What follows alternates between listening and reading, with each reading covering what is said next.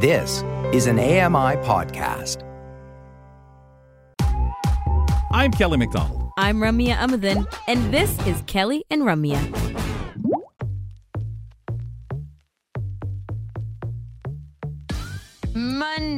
Mondays are a very interesting day of the week. A lot of us coming back into our 9 to 5s, and sometimes it's productive. Sometimes we're maybe a little bit still lethargic and hungover from the weekend. It's just an interesting day, and you can start on the right foot, or maybe it's a little more of a drag your feet situation. But if you're tuning into Kelly and Ramya, we have a reliable, informative, and excellent educational conversation every week on Mondays.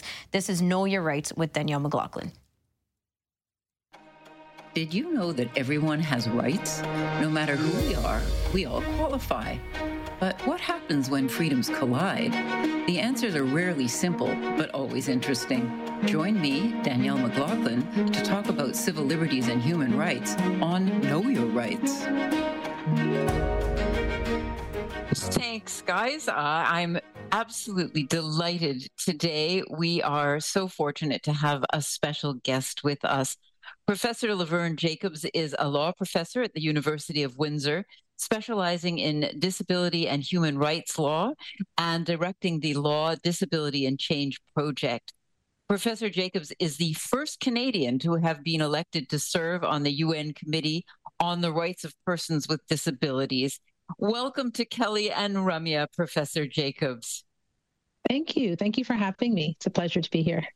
It's a big pleasure for us. Now, you have made such a significant contribution to our understanding of disability rights in Canada and around the world. I hardly know where to start.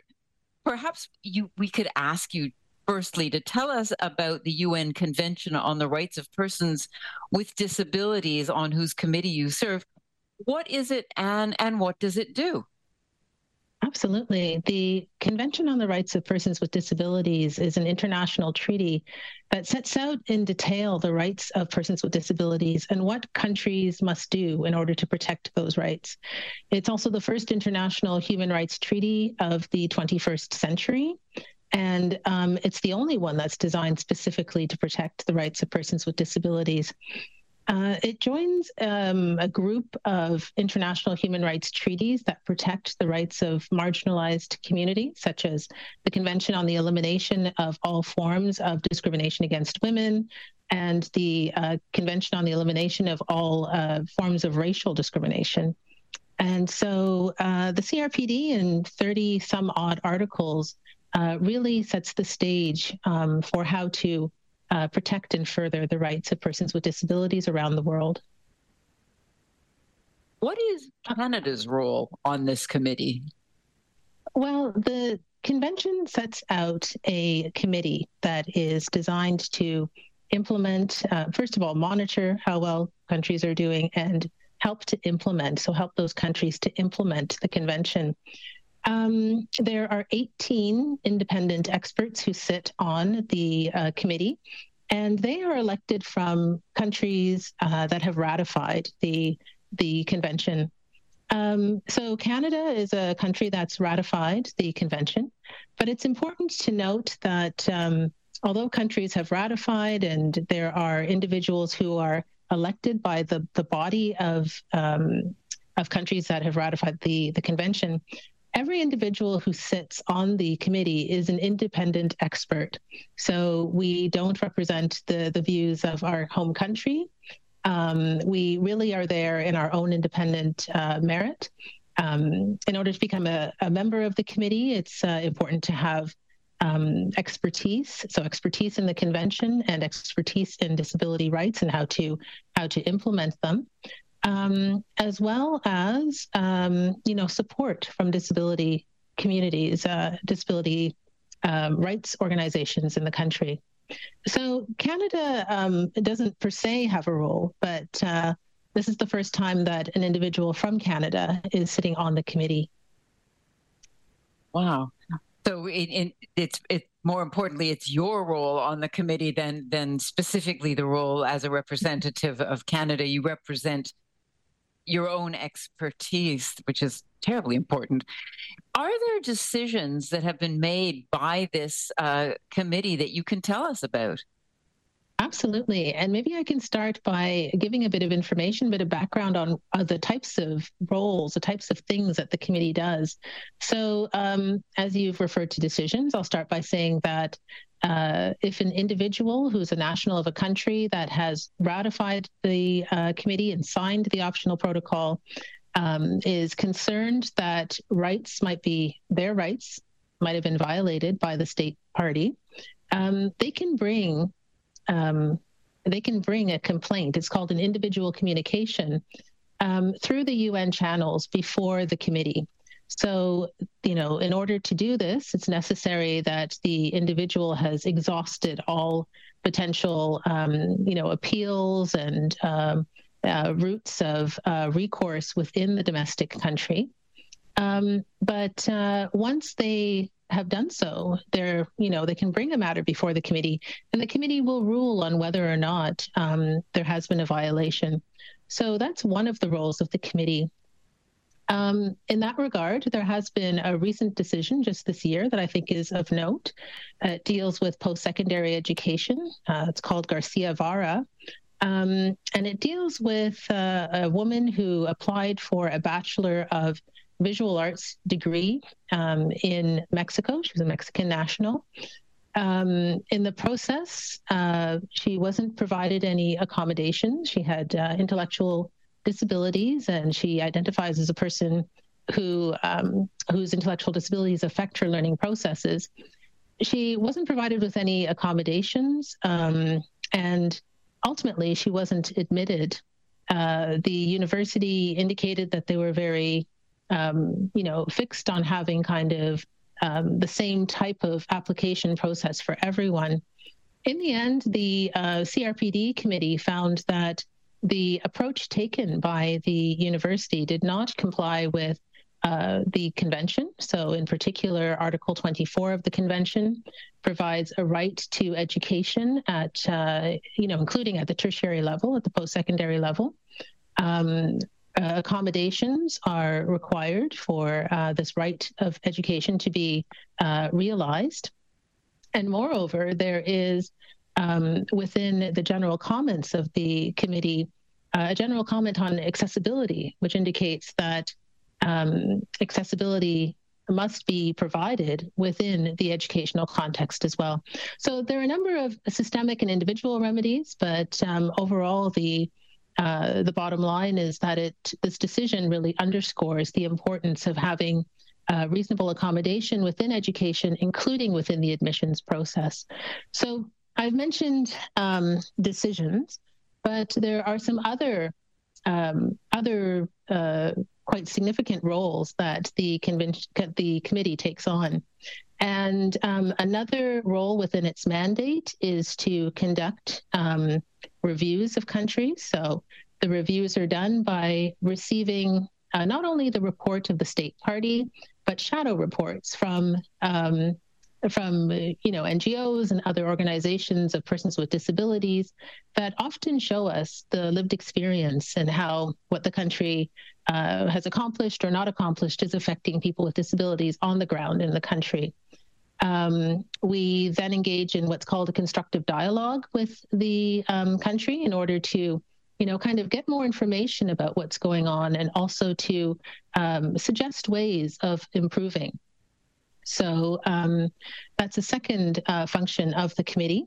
Another function is to conduct inquiries. And so if there is reasonable evidence to suggest that there are systemic violations in the country of disability rights, it's possible for a country that signed the optional protocol to bring forward a request for an inquiry to take place.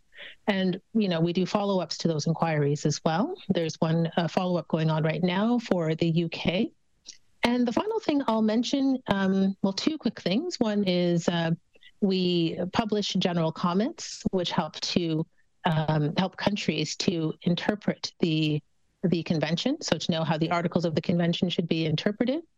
And we also issue statements and guidelines For example, we have had a statement on pursuing the importance of pursuing deinstitutionalization for persons with disabilities.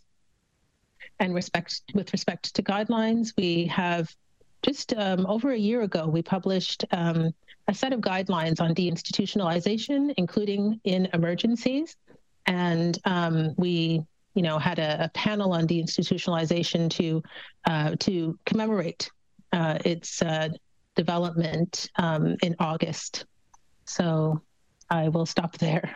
Thanks. That's a lot of work. That's amazing. So citizens of countries that are signatories to the convention, is it by reading your reports, or what other ways can they figure out how their country is doing with regard to the rights of persons with disabilities?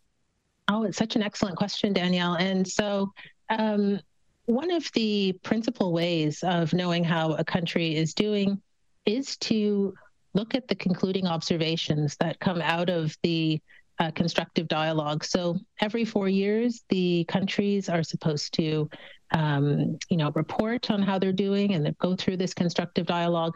At the end of the process, the committee sits down and, summarizes what needs to be done and what's been done well. And the document that includes that summary, or that, contains that summary, is called Concluding Observations. So those concluding observations are available on the UN website. Other ways, though, of knowing or having a sense of how a country is doing, as a person who is, part of a country that's, ratified, a citizen of a country that's ratified the convention, is to keep in touch with organizations of persons with disabilities and, to see, what kinds of experiences people are having, or, and also to share one's own experiences. So that's what I would suggest. Those are important things. So, and I guess there's a certain amount of media like AMI, which, makes sure that we know what's going on with regard to people with disabilities in our own country. I understand that one of your particular areas of concern has been the right to an education for people with disabilities. What are some of the ways that Canada has worked, or perhaps needs to work more, to protect these rights? Oh, thanks. That's an excellent question. And yes, as an academic, I am very interested in the right to education. And most recently, I've been working on the right to post-secondary education, or access to post-secondary education. I recently published a study that looked at Human Rights Tribunal decisions in Canada over a 7-year period. And some of the major findings show that there are barriers at the level of admissions, at the level of in-program accommodations, as well as something I've termed legal barriers.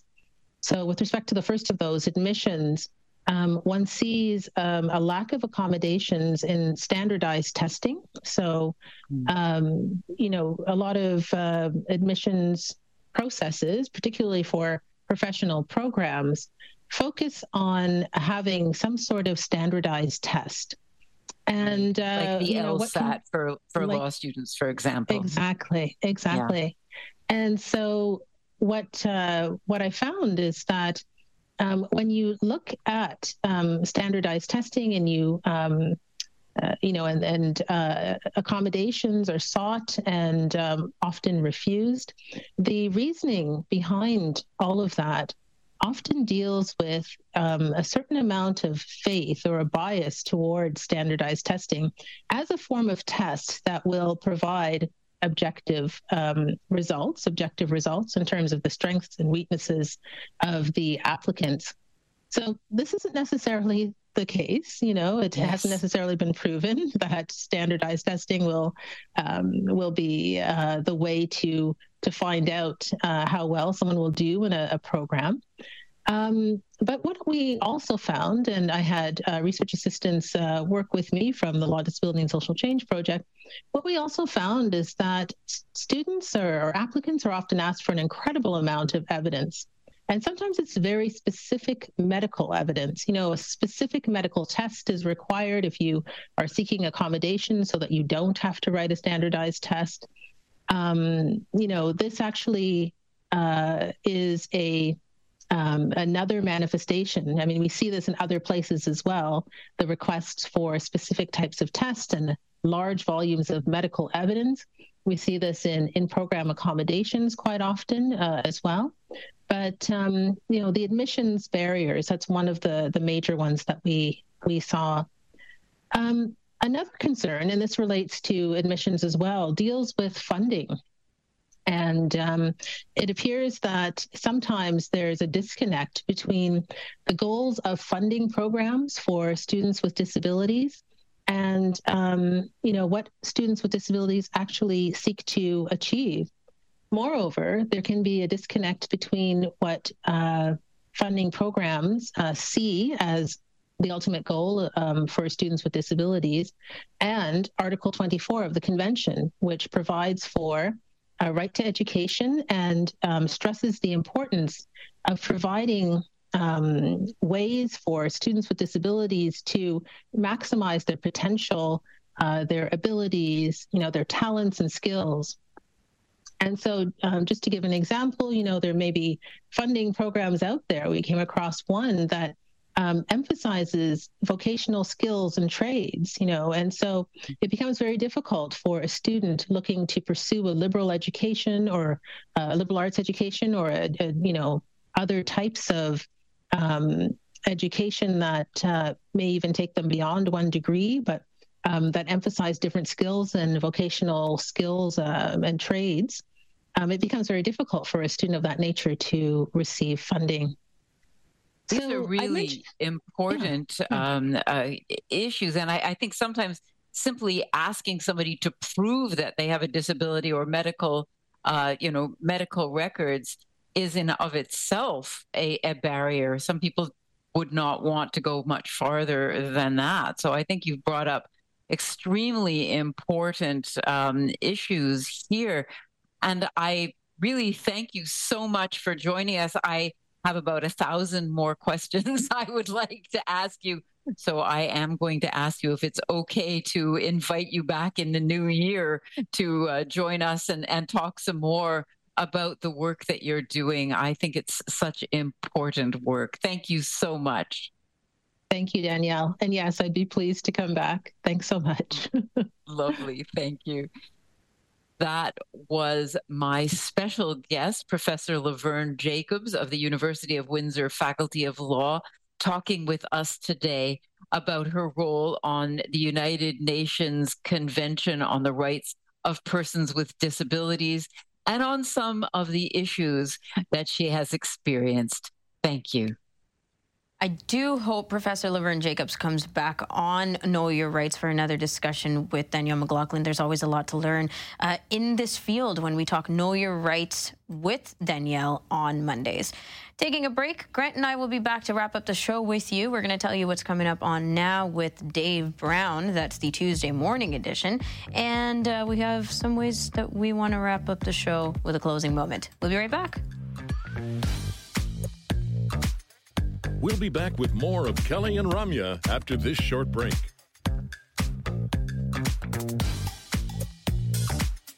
Hi, I'm Jenny Bovard. Join me monthly for Low Vision Moments, where I speak with awesome guests about some of the amusing things that happen when you're blind or partially sighted. Watch on YouTube or download Low Vision Moments from your favorite podcast distributor.